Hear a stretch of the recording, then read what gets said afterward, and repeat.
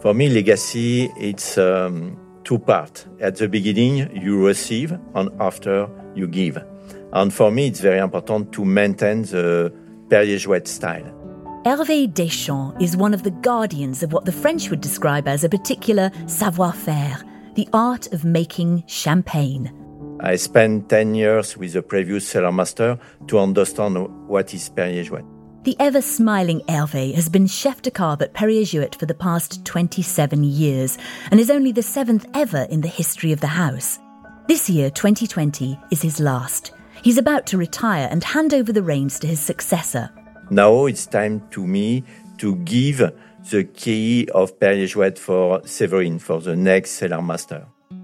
As a farewell to Hervé, Artisans of the Wine will offer a unique and intriguing insight into the story of the modest man behind the famous Perrier-Jouët cuvée.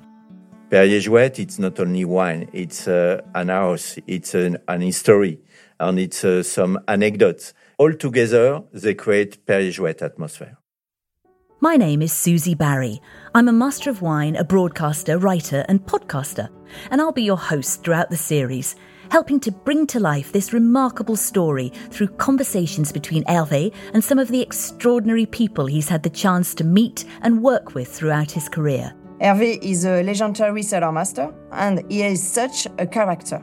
If today we can taste again the original Belle Époque, is thanks to Hervé when he created the new Belle Époque Blanc de Blanc, so 100% Chardonnay coming from the Grand Cru village of Cremant. We'll hear from Michelin-starred chefs to sommeliers, journalists to fellow chef de cave, all with their own personal memories to share. He gave me a Magnum of 95. 95, it's my first vintage of Belle Époque. Yes, okay. And I've got still one in my cellar. Yes. You can find Artisans of the Wine on your favourite podcast platform, from iTunes to Spotify and SoundCloud to Deezer. So join us by tuning in, raising a glass and entering with us into the world of champagne.